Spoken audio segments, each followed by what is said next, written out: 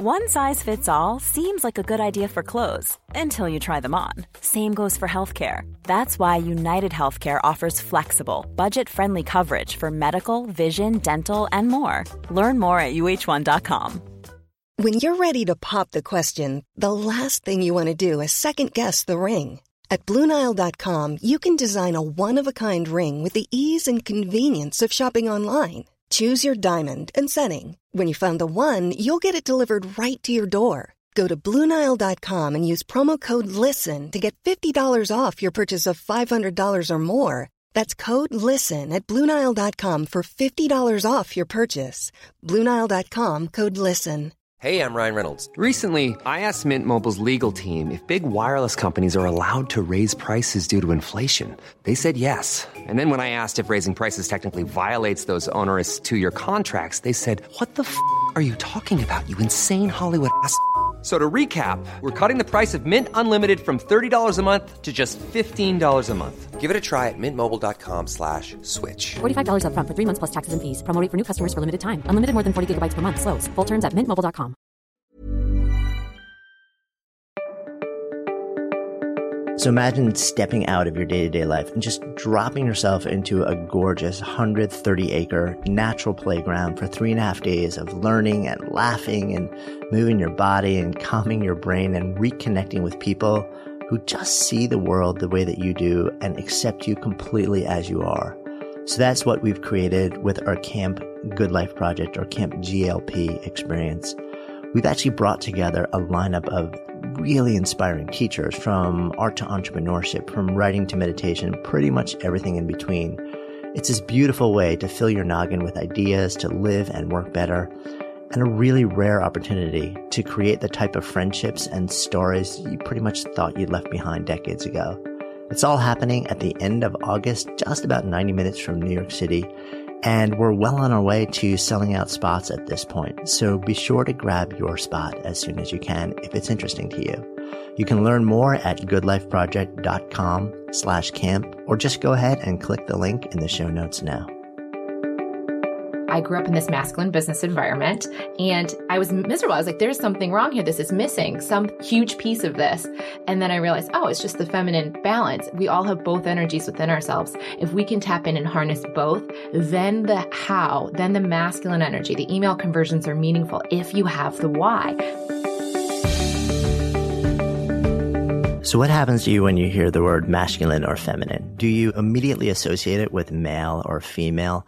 Is there an energy that goes along with each one of those? Is there a way that you're supposed to be in the world? And what happens when you find a woman who you feel is embodying more of the masculine energy, or a man who is embodying more of the feminine energy? And what do you do with that? And what about this thing called intuition or ego? Well, these are all things that sort of weave through this kind of fascinating narrative with today's guest, Jess Lively, who is somebody who's out there in the world of entrepreneurship. She's a media producer, produces a really great podcast called The Lively Show, is working on a book, runs courses. And when we actually sat down to record this, she had literally started a chapter in her journey that was not public yet and that we talked about. And by the time this airs and you hear it, she'll be well into that. So it'll be kind of a fascinating moment to listen to this conversation and then to jump over to her website, which you can find in the show notes, and check in and see what's going on with her. So really excited to share this conversation. I'm Jonathan Fields, and this is Good Life Project.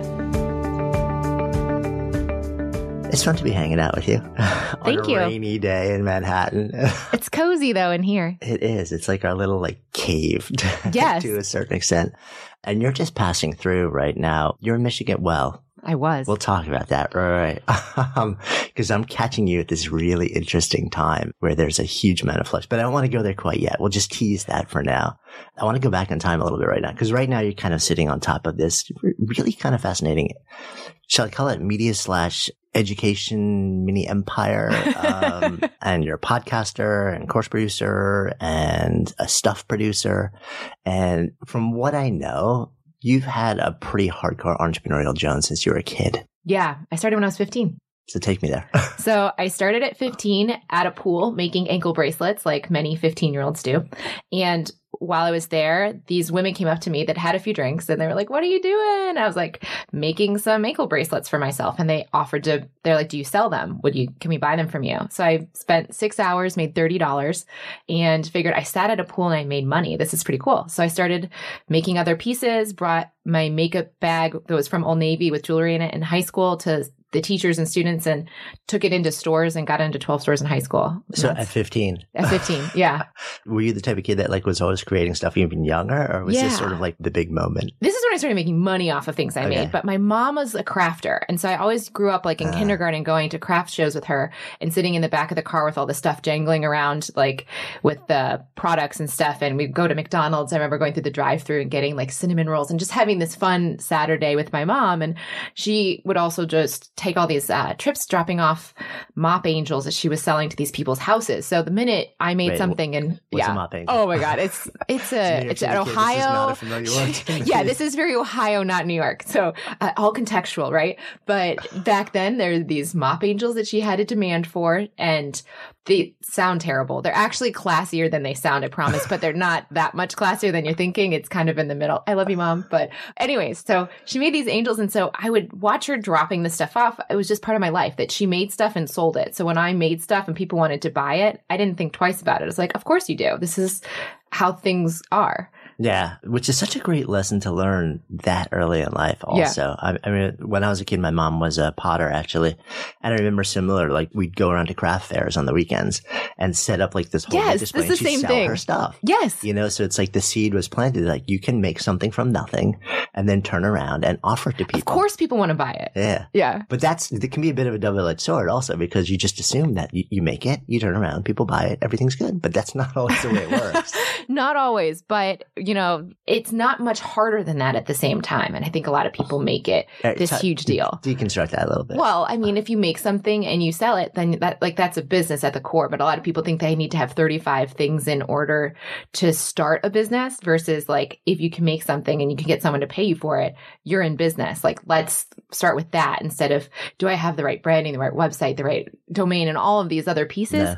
I think if people simplify it down, they can get started a lot quicker and they'll iterate from there. So agree. I think so often I wonder if all that like desire to get all that other stuff up and perfect, it's just fear speaking.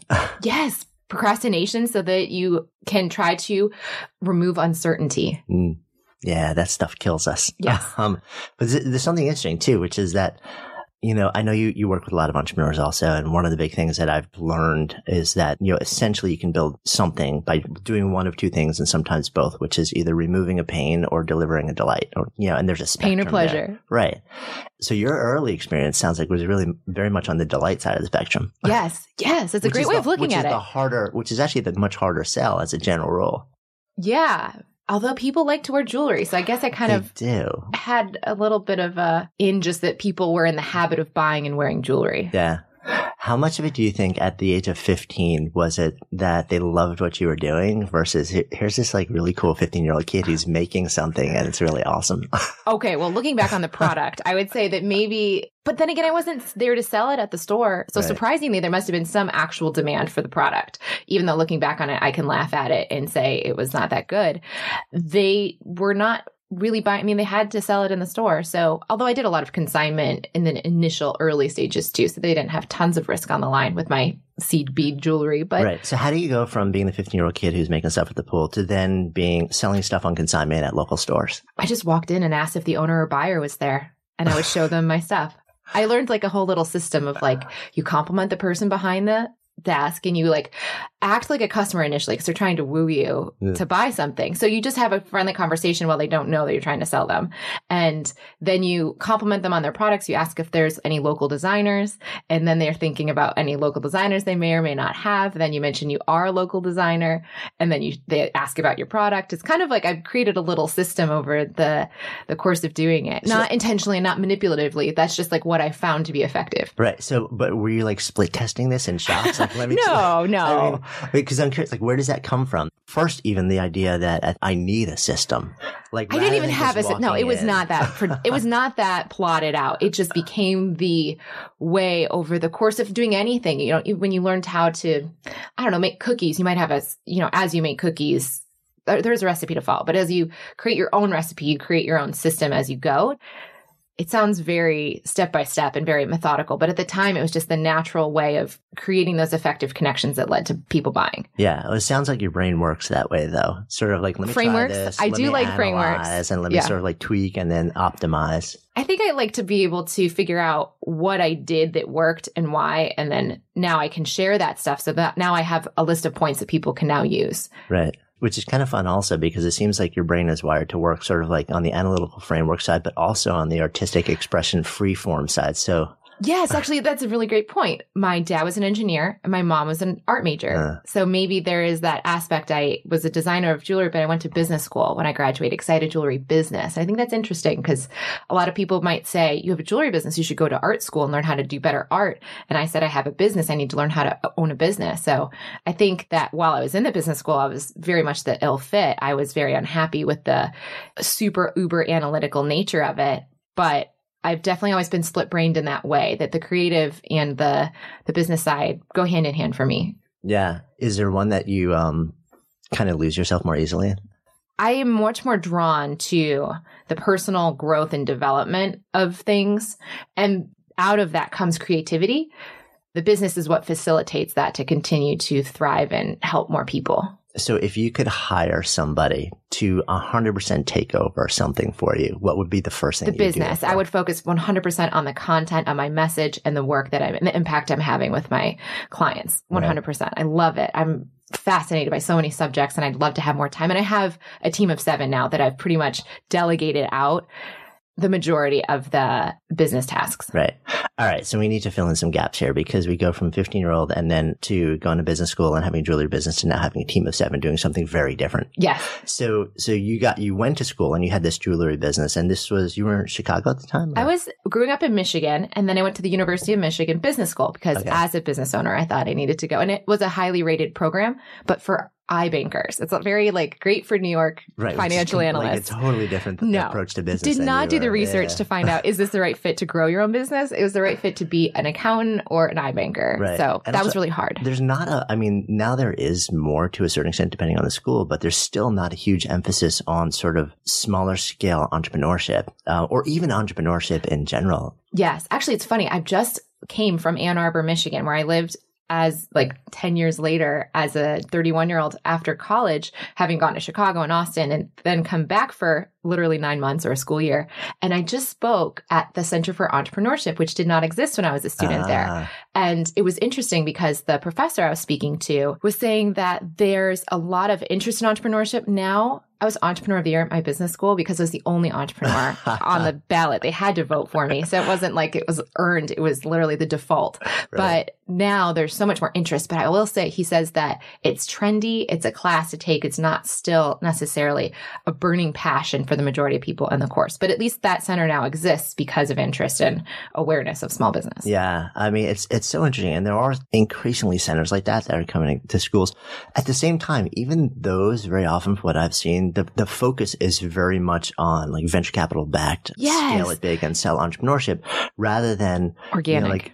Sort of here's a way to actually build something where you're doing meaningful work, you're serving a need, you're enjoying what you're doing, you're making a nice, comfortable living, and maybe you scale it to a bigger size, but maybe you don't, Yeah. I wonder if that's because there's a cost benefit analysis where they think that people wouldn't actually invest in the cost of an MBA to do something like that. I wonder if that's part of Or there's people like your friend Marie Forleo who's doing it great online and she's really good. I would have loved that. I mean, if I could have done that and saved myself all the time of business school, I learned other things. And actually the business school experience created the seed, that pain of that wrong fit was actually what propelled me to do the work I do today. So because of it's hard to call it negative experience, but because of that experience, I do the work I do today. So for that, I can be eternally grateful. Would you do business school again? It's no. But I would say that I was able to see the masculine energy approach to business and life in that way, in that space, and I found it lacking. I knew it was not fulfilling.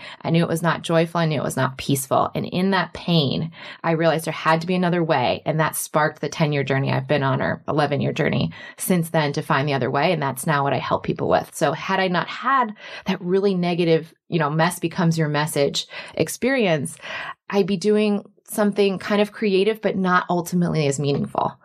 All right. So I can't leave the masculine energy approach to business out there lingering in the air. So take me deeper into what you mean by this. So I recently was on Pat Flynn's Smart Passive Income podcast. Are you familiar? Sure, it's fun. Okay. So love Pat. I have loved his show and I've gotten so much inspiration and resources and just been able to do such a great job with the business side, the function side of my career. And I just recently was interviewed for his show and I was very excited to deliver the same level of content to that audience that I had received from the greats that are now my friends too, which is crazy to even say, like Lewis Howes and all those types of people. And I'd gotten all this great insight from them and I wanted to deliver equal, did the interview and felt like I questioned whether my message, my conversation with him was as valuable or whether people would perceive it to be as valuable.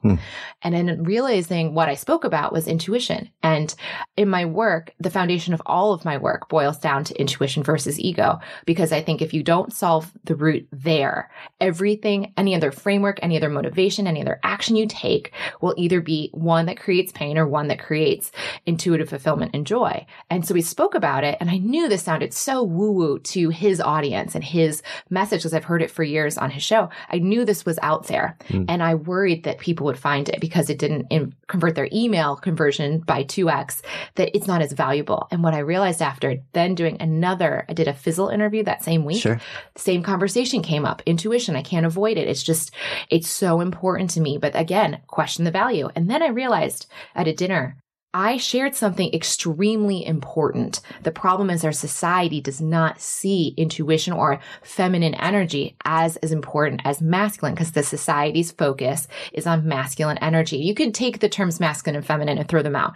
You can call it yin yang.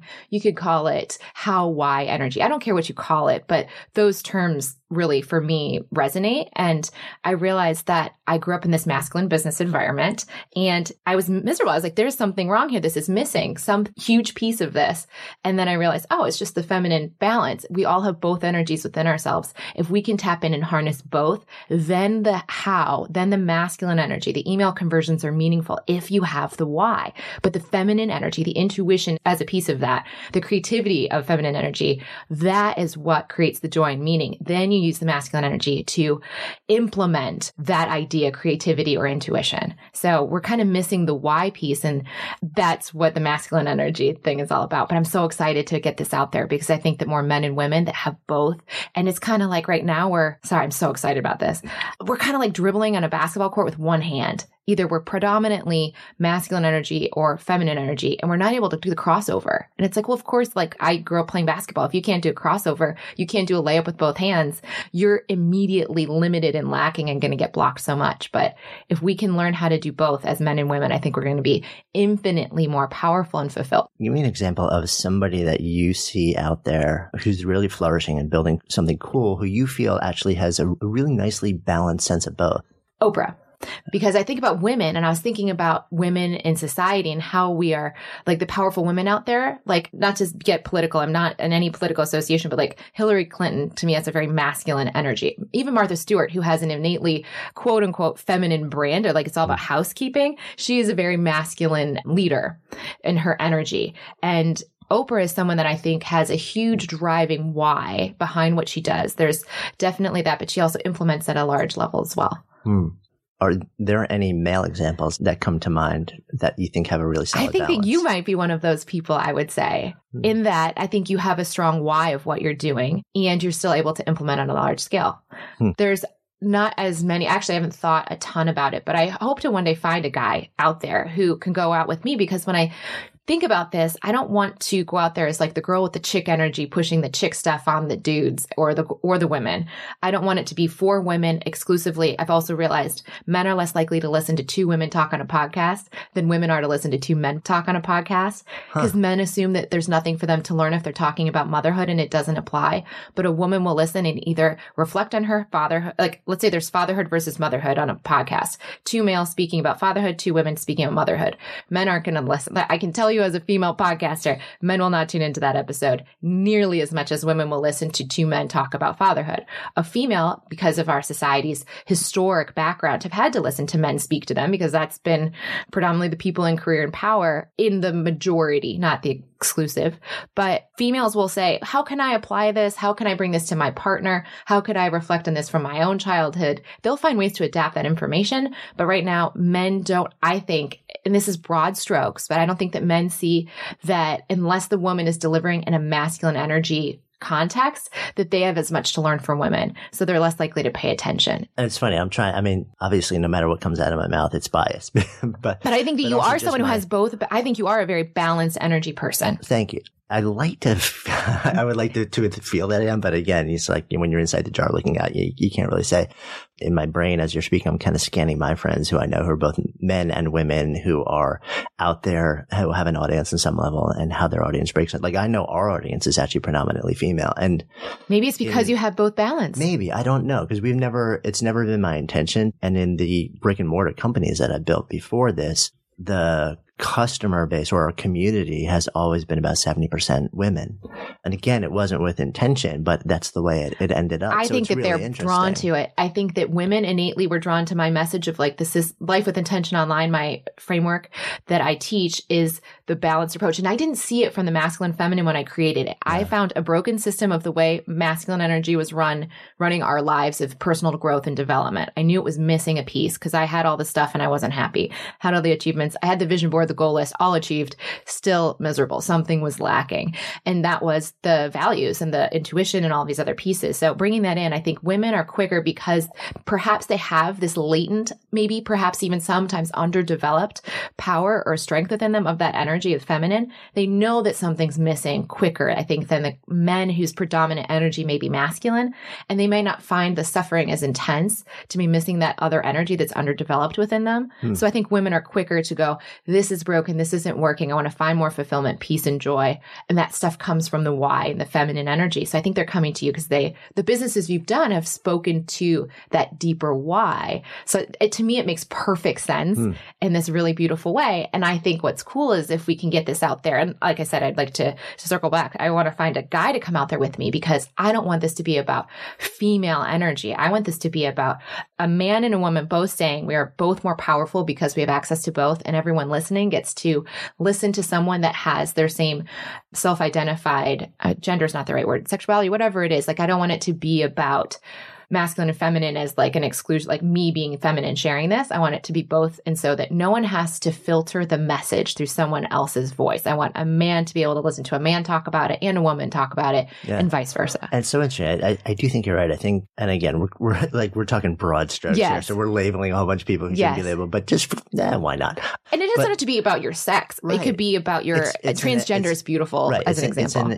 I'm masculine, feminine, just in the context of a certain energy. Certain sort of like a certain lens on the way that you experience, move into, and engage with the world and with people in the world. And I mean, there are sort of like, there are clear differences. At the same time, it's interesting because in my mind, if you really want to have that conversation where everybody is open to everything that you're saying. Wouldn't that be amazing? I think you're right, though. I think guys immediately, the idea of the minute you even, I think, bring masculine versus feminine to the conversation, a lot of guys are going to be like, turn out. So you want me to be more feminine? Yes, and it's not about that. And it's not, right, it's absolutely not about that. And also the fact is you're already more feminine. You're just not embodying that part of yourself. It's underdeveloped. It's not like we have to like get more that way. It's like, no, we all have pieces of both. Yes. But I think you're right. I think dudes tend to bury that more because we're taught probably. Society tells us to. It's not okay to be that way. And for women too, I have so many women friends that are business owners of 7-figure businesses, and their husbands have taken on,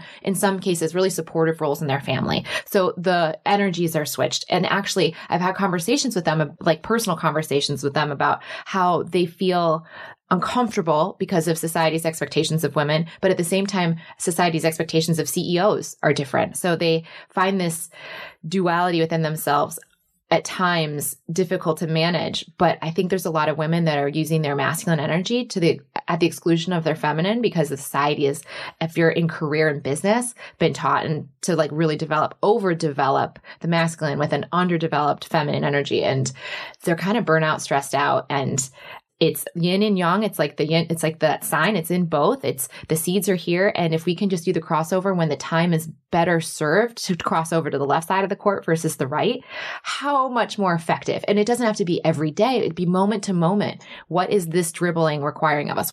Like, what's the most effective energy to use in this circumstance? Right. So I'm going to ask you a loaded question then, but it keeps popping into my head, so I got to offer it out. The word feminism. Oh, okay. That I've been terrified as a 31-year-old person who was I never felt limited. I had my dad tell me I could be president. I never felt like I always associated feminism with a chip on their shoulder, and they were mad at me. That's how I felt about feminism. I stayed away from it. But I realized in recognizing this as a message after these interviews, I was like, all right, if I'm going to bring up the word feminine, I'm going to have to understand feminism. So I'm still in the very early stages, but I've started reading this book called When Everything Changed, which is documenting women in America from 1960 onward and what has happened over time. And as I was reading from this pretty non-biased perspective, I understood where some of the anger came from.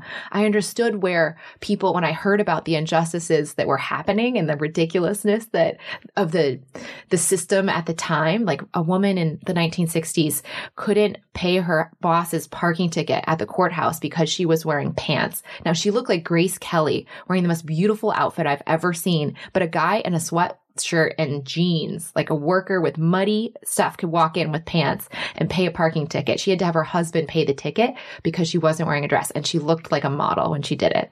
And I was like, that was in 1960? Like, what about her wearing pants made this ticket unpayable?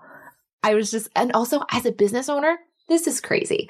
And this is where I understand where the energy, the frustration comes in. And I would not be able to have my own business. I would not be able to have a credit card in my own name. If I had, I make a great living right now. If I was under 30 and I made this, I'm 31 now, but at under 30, my income would not count on our mortgage if I was married, but getting a house. If I was over 30, only half of it would count.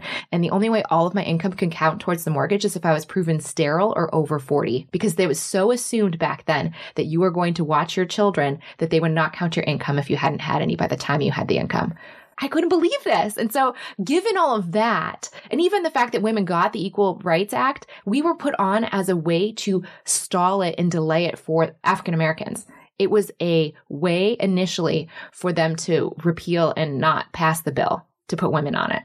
It was a man doing it to stall it, not for women to get rights. It was a way to bury a bill rather than pass it. It just thankfully passed and then changed everything from there. So anyways, I just learned a lot, but I now understand more of where they're coming from, but I don't know. That's my answer to your question. Got it. Feminism versus embracing the feminine. I haven't gotten as far in the book. Be verses, by the way. But yeah, and I don't know the current modern feminism. I'm not well versed. I'm just learning about the history right now. So I'm still back in the 70s right now, going through civil rights in the book. But I can see where the anger can stem from, but I still don't think it's useful in the context of masculine feminine energy, because I could just change the terms and call it how versus why or yin and yang and get away from the feminism thing completely. And you also, I mean, when we started this conversation, you used the terms intuition versus ego. Yeah. Is that in your mind the same thing as masculine versus feminine, or is that a different conversation? I think it's a little different. I'm more the Eckhart Tolle ego. So I would say that's like the lizard brain of Seth Godin, or that part of us that wants to keep us safe. But I do believe intuition. And if you look up, as I started to dive into feminine energy and what that even looks like, because it's so underinformed in our society, one of the things that's always listed is intuition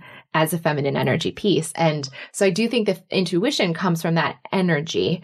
And then the ego, I would just say, is the part of us that wants to keep us safe. Whether it's masculine, I don't think is necessarily on the same framework or relevance. Right. So how do ego and intuition play with each other or play against each other? So I always say that the ego feels like a fire hydrant that's 1 inch inside of your ear, firing all the thoughts that you think are what you really think. It's the things you want, think, and feel, the inferiority, the superiority, whatever it is that keeps you separated and disconnected from a peaceful place. And the intuition feels like a water well, typically within your heart or your stomach, literally within one of those places outside of your head most of the time, that feels calm and peaceful. And the thoughts, if thought is water in both analogies, one streaming at you constantly, spraying and overflowing, and the other is peacefully waiting for you to access it. Or if you continue to ignore it, it will overflow, but it's a different discomfort than the fire hydrant. Could you exist in the state of high ego and high intuition in your mind? I think I do every day, right? I think I still have both every day. I have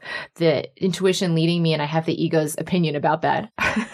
Yeah, because it's funny. I think, intuition, I think for most people has somewhere between a really positive association and a really weird metaphysical woo association. Yeah. Whereas ego for a lot of people, I think if you ask 100 people just for what's your knee-jerk response when I say the word ego, is it positive or negative? They say negative. And I think there's certainly the negatives. Like you were saying, if part of ego's role is to separate you from others, that can be negative. It can also be a strong source of self-preservation when it's really needed. But maybe the intuition would tell us how to stay alive. Maybe. Right? Like maybe the intuition would tell you to jump over that snake in the woods or don't go down that street, right? Maybe it's not the ego that keeps us alive as much as we think it does.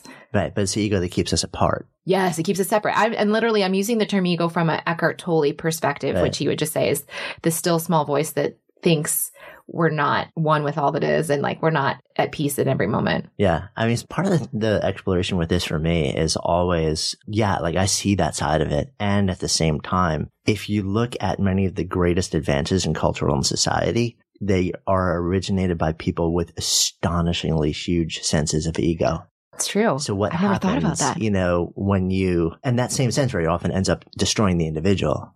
And at the same time, it's the same energy which leads to, like stunning changes in culture and society and benefits to millions. So it's sort of like, how do you dance with that fact? To make that level of impact in the world, do you need to really have a very healthy sense of ego? Is that in some way, like what's the role of that and the ability to turn around and create a ripple that affects millions? Oh, it's interesting because I'm trying to think back. One of the people that comes to mind, and I studied briefly, I've not done an intense study, but read a few books on him, is Gandhi. Right. And he had a huge ego when he was younger and as a lawyer, but he seems to have systematically, and I haven't heard, who knows what the books tell versus what he was really like. So I think there's maybe open to interpretation, but he seems to have, from what I have read, and I don't know the whole story, so maybe someone out there might have a better true story version of Gandhi, but he seems to have shed a lot of that ego in order to affect the change that he sought to make. But again, I don't know his what he was really like. Yeah. And if you look back at the story of the Buddha, also early life, strong. Yeah. And,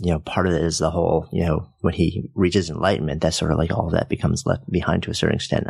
And look at the effect that Buddhism has had in the world. And you could probably look at almost any other faith too, although maybe not. I mean, then you also have people who come from a place of astonishing ego and build giant cults. Yeah, that's true. The power can be. They have a really big effect on a lot of people as well. It's not necessarily benevolent. But yeah, I think it's a really fascinating thing to just sort of dynamically explore this dance between ego and intuition. The word intuition also, let's talk a little bit more about that because, like you said, in your mind, it's sort of, and what you read and what you would experience, it's really sort of more associated with the feminine side that exists within all of us, not just women everyone or has men, it. This but is not missing for men. The feminine aspect of each individual. I think I agree with that also. What's interesting to me also, and a fascination around intuition, is the fact that we tend to discount the information that comes to us through intuition as soft information. Therefore, it's not nearly as valid as something that's verifiable on a spreadsheet. Amen. That is so true because our society is a masculine focus, right? So that wants to rationalize and prove and do pros and con lists. It wants to, and also I think the ego thrives on the masculine energy. So it's not that it is masculine. It thrives on it because it feels like it predicts uncertainty in a stronger way than the intuition. I'm just letting that sink in. I know. Sometimes I speak really fast and I say that, and then people are like, what did she just say? But so maybe the ego, and I'm just putting this together as we're talking. Got it. To zoom back a little bit, intuition typically, as we are here on this earth, we have signed up to grow and evolve. So even just as an evolutionary species, we're here to grow and evolve. So intuition will lead us into uncertain places. The ego wants to preserve our lives and keep us safe in whatever comfortable or uncomfortable, safe and understood place that we're in.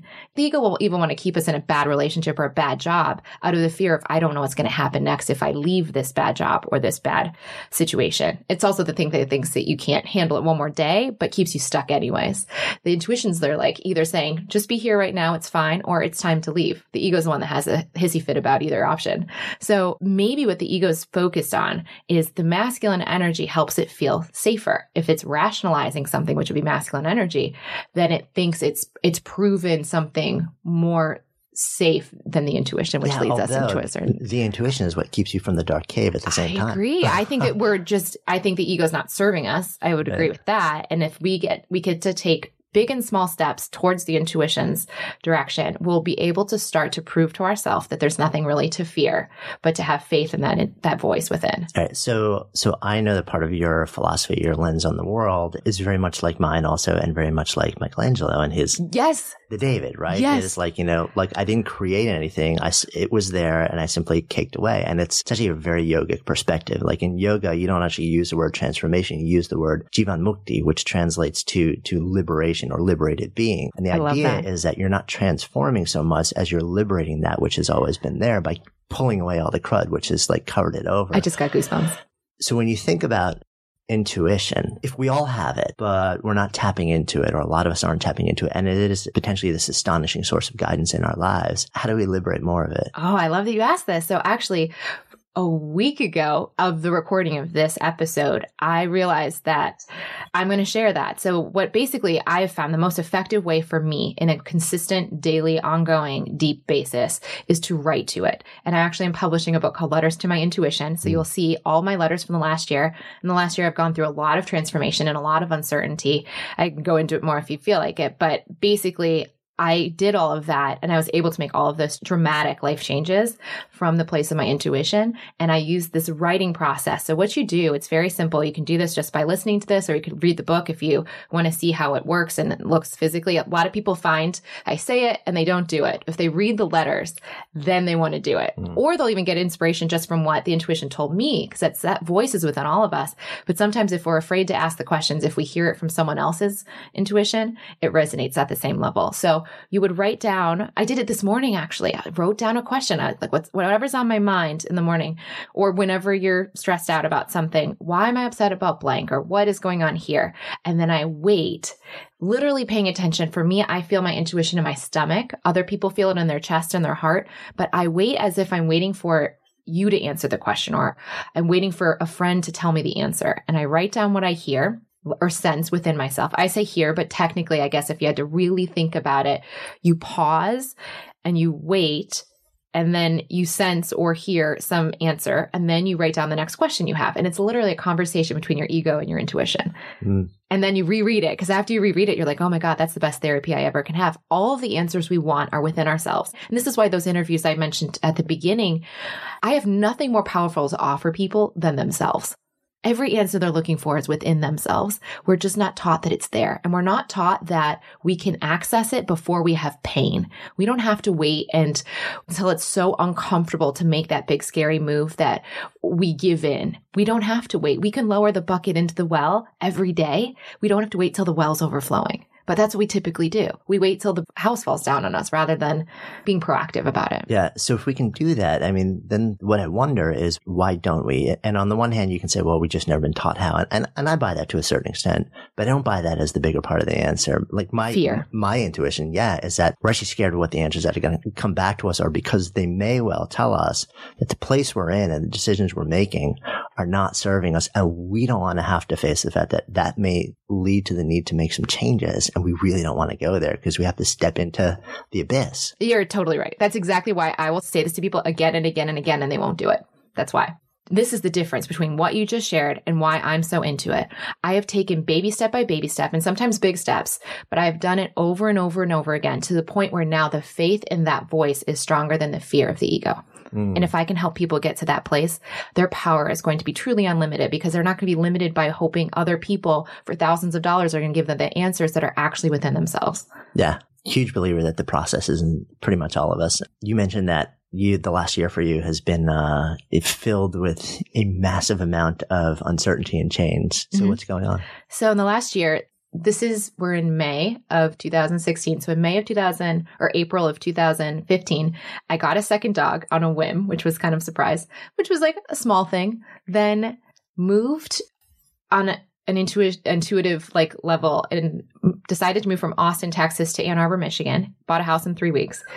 Moved to Ann Arbor. 6 weeks later, decided with my husband at the time that we had different values and we wanted to live different lives. So we uncoupled very peacefully and positively. And then that was 6 months ago from today. Then he left with, we had 2 dogs at the time. So he took one of the dogs. I now had this surprise second dog. I couldn't explain why I needed, but was like the perfect little companion for me during that chapter of being solo in Ann Arbor. Then decided to go on this trip to Europe. And 1 week ago, sold my house and all my furniture unexpectedly the week before I left on the trip. So as people are listening to this, I'm now on that said trip. We're somewhere in the world. I'm not sure where I'll be at that point, but that's all been made. All of those changes have come through letters to my intuition and seeking that. Yeah. So now my life is completely different. I had 2 dogs and a husband and a house in Austin. Now I have no house, no furniture. The dog and my husband or former husband is in Oregon, and the other dog is being watched by neighbors, and I don't know where I'm going to land next. And how are you with that? I feel like my Ann Arbor experience was kind of my master's degree in life of following the intuition. Like I made all those choices and I really felt tons of peace in the uncertainty of that. But now I'm in the PhD program because all of those times before, every other time in the last 10 years, I've made intuitive choices. I've known why I'm making them. I know where they're heading. They're trying to get me. Now, the house sale literally is just can't, everything flowed. It was intuitive, but I don't know where it's leading. And this is the first time I'm going into the unknown without the idea of where it's going to take me. And I don't know where my career is going to take me. I'm completely living the unknown right now. And that's a new level I've never been at before. Is there fear inside of you right now?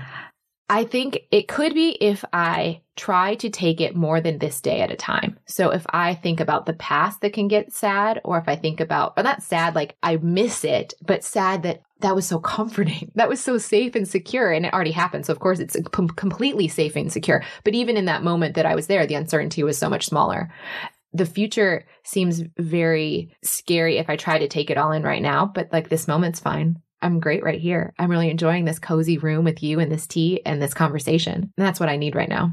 So it's got to be interesting living in the moment like that. It's all I can do at this point, right? Because it's too much to take in. I have some plans. Like I can't wait. I'm going to go to an Eckhart Tolle retreat in Costa Rica in October. I have built a school with pencils of promise. I'll be going to Ghana in either November or early next year. So those things are kind of like on the horizon, but I don't know where I'll be living or if I'll keep traveling. I don't know what's happening with my dog, Ellie, that's being watched by the neighbors.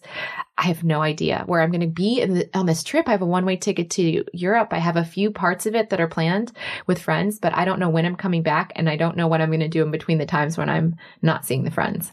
Is there something there's motivation, there's moving away from and there's moving towards? Oh. Do you have a sense of moving? It feels like you have a sense of what you're moving away from right now. I know what I'm moving away. That was at least known. Do you have a sense of what you're moving toward at this point? Or are you literally just like this moment is where the entirety of your focus is? I'm trying to focus on adventure and flow. And what was interesting with the house sale was like, all right, I wasn't expecting this. I expected to come back from the trip and figure out where I wanted to move and then sell the house and then go do that like most people would do. The difference is once I got peaceful about the fact that that was the trajectory, because my ego, even in that decision, it was annoyed for 3 weeks before the trip, knowing that I didn't want to come back and stay in Ann Arbor. I was like, I'm not going to want to travel the world and stay here in this town. I want to go do something new, but I don't know what that new thing is, so I'm not going to make any changes. The minute I got peaceful about the fact that I'm going to just come back and figure it out is when that house call happened, and the realtor's like, I have someone that wants to buy your house and your furniture, and she wants to close next week, and I was leaving the next week. And I was like, all right, if this is meant to be, this is going to flow. And it can't be hard. There can't be resistance. It has to work out. Everything has to flow. And it did. And that's what I knew. I was like, oh, there's a reason for this. This is happening for a reason. I just don't know what it is yet. So I don't know if I've directly answered your question, but I know that the flow right now is very important to me. And that's pretty much what I'm relying on exclusively. Yeah. It's funny when you talk about intuition, you use the word my. When you talk about your ego, you use the word it. Yes. Like it's disembodied. That's you're so perceptive, which of course is what you're known for. But you're right. I try to disassociate the ego so I don't personalize it and then shame myself for it. But the intuition is equally as universal, I would say.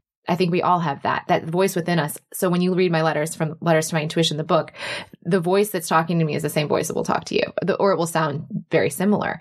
It's not like a booming voice of God. I know. I mean, some people actually, I can't say what other people's experience of it will be like, but the answers that I receive are pretty, I think overall from seeing other people's letters, universally like reflective of what they find out too. Yeah. Cause it's interesting too. Cause kind of jumping back to that thing that popped into my head when you were saying that was conversations with God.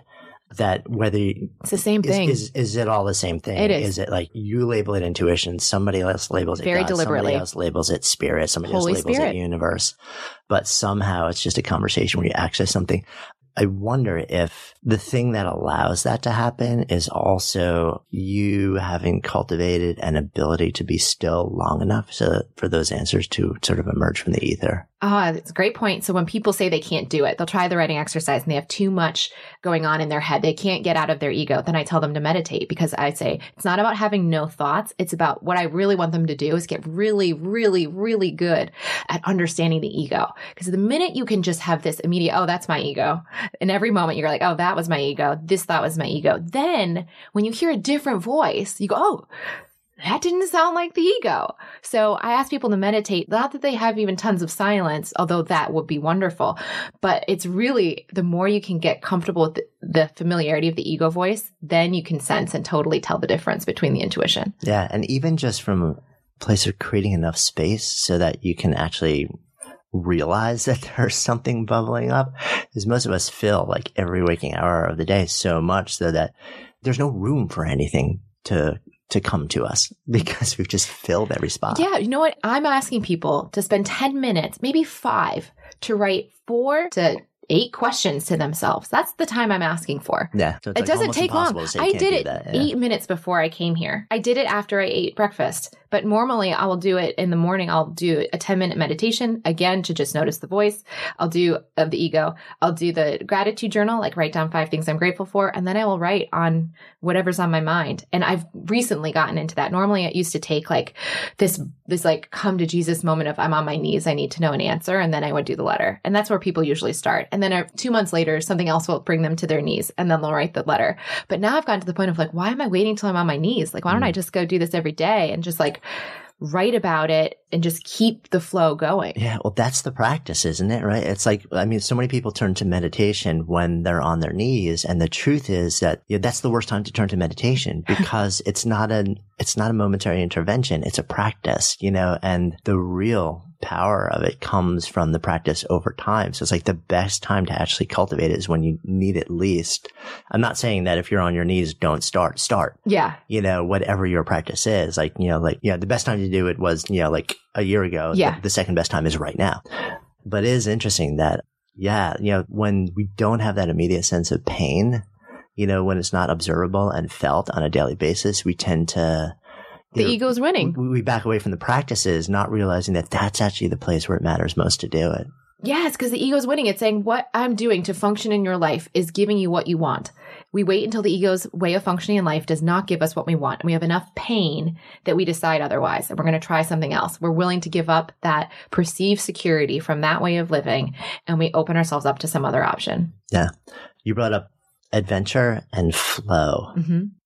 How did you arrive at those two things as guiding forces in your life? So with Life with Intention, the class that I teach how to live from values. But basically, intention is a very popular term. When I was using it years ago, it was very underused. Now it's overused. So I try to differentiate what I'm teaching from other uses of like deliberate nature being intentional or goals. Sometimes people use the word intention to mean like a softer word for goal. So I teach values.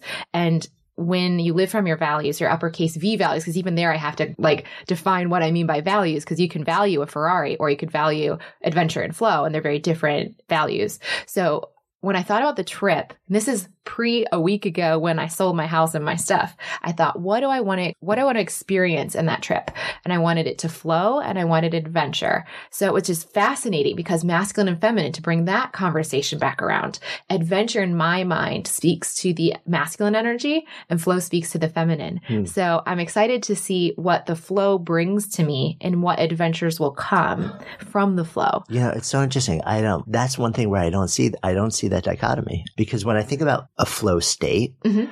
I think about musicians, I think about athletes, I think about artists. And when I think of the spectrum of people who drop into that state, like to me, at least, I have to think about this more now, actually planting the seed, but my intuition is that, flow is devoid, that flow exists in a level which is outside of masculine versus feminine? Here's my thought. So the state, I love that you use the word state. You said when they're in the state of flow, then it's devoid. Well, I believe the state is the feminine. The act of what they're doing, whether they're painting or playing music, or they're using their hands, whatever action they're taking is the masculine. So the state that they're in, because you can play music and you could be in your ego. And you could be trying to impress people, and you could be trying to force an outcome, and then you're taking action and you're playing music, but it's not going to resonate necessarily. It's not going to have that experience of flow for yourself or others. But if you're in that intuitive place and then you take the action, people sense it, it's palpable, and you sense, and your experience of it is different. So I'd say that that would be my thought, is that the state that we're in is the feminine. The actions we take are the masculine. And that's the difference. If we're just living out of the masculine energy, the ego's running the show because we're not even aware of the intuition, and we're driven by things that our ego thinks will build us up or tear other people down. So it's kind of like having a machine gun, a very great tool, very useful tool in many situations, but it's shooting at shiny pennies because our ego's in control. If we can give that power of what target we're hitting and why to our intuition, it's a totally different experience. I love being able to talk about this stuff. This is what goes on in my head all the time. It's my head is spinning. I'm like, I need to think about a whole bunch of this stuff. Yeah, because I spent a lot of time studying flow states. And so the idea of the fact that the state is the feminine and the action that sort of engenders the state is the masculine, but that it could still be ego driven within the context of creating a state of flow. I think that it wouldn't be considered flow if the ego's in control, but if the intuition because one of the defining points of flow is there's a sense of absorption. Yeah. So I think feminine is the state of being, and then the doing is the masculine. And that's what's missing in our society. That's why I think females tend to have maybe perhaps a stronger connection to the feminine. If they're missing it, they perceive a sense of lack sooner than men. But both are very important. Both are incredibly useful. Like one of the books I've read on masculine and feminine, and this is a gross generalization that people may disagree with, but the author was saying that men are happy to live in caves. The reason civilization exists is for the women. And but the men are the ones that have to agree with that. Yeah, right. So then in that case, the men created the action, even the brute force of like men having stronger bodies to create what has been created over time when it was manual labor. Like men took action, massive action, but they did so at the inspiration or the feminine was driving the reasons for it, perhaps in gross generalization. So it's really cool that both energies are out there. It's great that there are masculine and feminine people. And even that, I love transgender because it's totally showing it's not about the gender of the person, it's the energy. Like you can have more yang energy, masculine energy as a woman, totally, or the opposite as a man. Like whatever gender you are is irrelevant. I love the transgender is like bringing that out, and making that us question. Does like having boobs make you a feminine energy person? It's like, no, it's not even about that. Yeah, no, that makes a lot of sense. I love that the conversation is sort of like being out there on a whole different level now also. Yeah, is it that we have both? It's making a lot of people uncomfortable. You think so? Yeah. I mean, well, if you read the news, which I don't love to read because it's like, hey, here's a basket of bad stuff that's happening today. But yeah, just the fact that anything that's important that makes people uncomfortable, I think it's better to have it out there and have a conversation around it rather than just have it just sit, and fester, because that's what it's going to do. Yeah. The other day I saw a friend who had a shirt on that said the future is female. And I asked her about it and she was talking about it. And she was saying there's this conversation around, and I haven't seen it, but our conversation she was saying was a lot of people want to get down with the patriarchy and then they're like up with the matriarchy. And we both felt that's lacking. It's missing the point. It's not about there being a matriarchy or a patriarchy. It's about, okay, how do we just have both energies and like have a balanced culture that embraces both? Yeah. In everyone. That would be awesome. And then I look at the presidential race in the United States right now, like, no. I know. And I don't want to go there too much. Yeah, I don't either. I do think that it's surprising to me that there's a lack of more female excitement around the female candidate. But I feel like for myself, I'm like, I don't resonate with the energy of I don't know. I don't want to get too political. I don't have much political leanings any direction. I'm not happy with where things are at in our political state, but I feel like right now for women to succeed in our society right now, they have to really double down on their masculine energy in order to be perceived as equal to men and be able to deal with situations equal to men, which means you have to have masculine energy because you have to be able to approach things the same way a man would, which I think is grossly unconscious as a culture. So as we sit here, as people are listening to this, you will be off on your adventure and flow. Maybe I'll be back by that. This is in August. I don't know. Because who knows? So as we start to come full circle, looking at ahead, and you literally have a blank canvas in front of you. What's the single most exciting part of that for you? Faith came to mind. That's my intuition told me. Tell me more. Faith, because I don't know what it's going to look like. I'm not trying to control it. I know I would one day like to have a family in a pretty house like I had planned to do 9 months ago in Ann Arbor, but I have faith that I don't know if that's really going to happen. I hope it does. And I know I could like kind of cheat the system and make that happen and find a way to force that with masculine energy and just like push towards that as fast as possible. But at the same time, I don't want it to unfold in that way. So I'm having faith that by flowing it will come to me rather than me having to force it to happen. Which brings us totally full circle. So maybe this is Good Life Project. So if I offer that term out to you to live a good life, what comes up? Oh, I should have thought about this ahead of time, but let's see what comes up right now.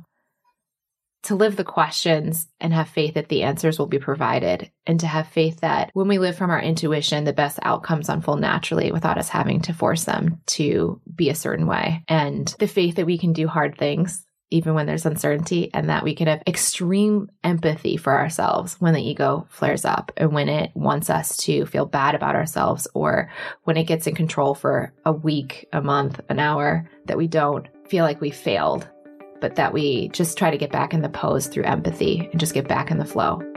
That's what it means to me. Thank you. Thank you.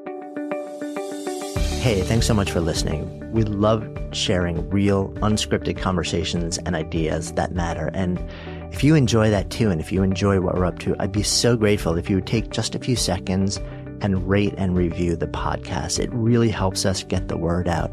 You can actually do that now right from the podcast app on your phone. If you have an iPhone, you just click on the reviews tab and take a few seconds and jam over there. And if you haven't yet subscribed while you're there, then make sure you hit the subscribe button while you're at it. And then you'll be sure to never miss out on any of our incredible guests or conversations or riffs. And for those of you, our awesome community who are on other platforms, any love that you might be able to offer sharing our message would just be so appreciated. Until next time, this is Jonathan Fields signing off for Good Life Project.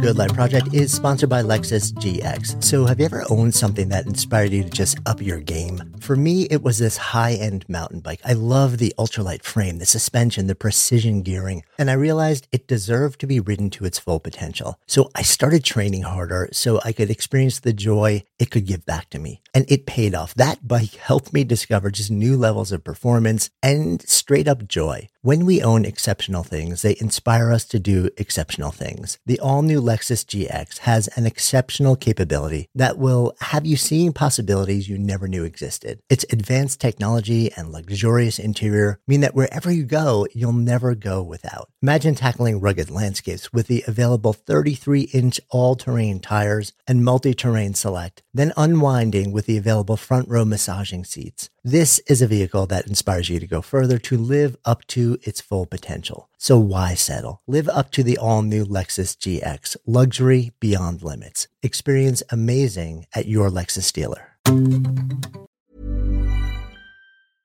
Imagine the softest sheets you've ever felt. Now imagine them getting even softer over time. That's what you'll feel with Boll & Branch's organic cotton sheets. In a recent customer survey, 96% replied that Boll & Branch sheets get softer with every wash. Start getting your best night's sleep in these sheets that get softer and softer for years to come. Try their sheets with a 30-night guarantee. Plus, get 15% off your first order at bollandbranch.com. Code BUTTERY. Exclusions apply. See site for details.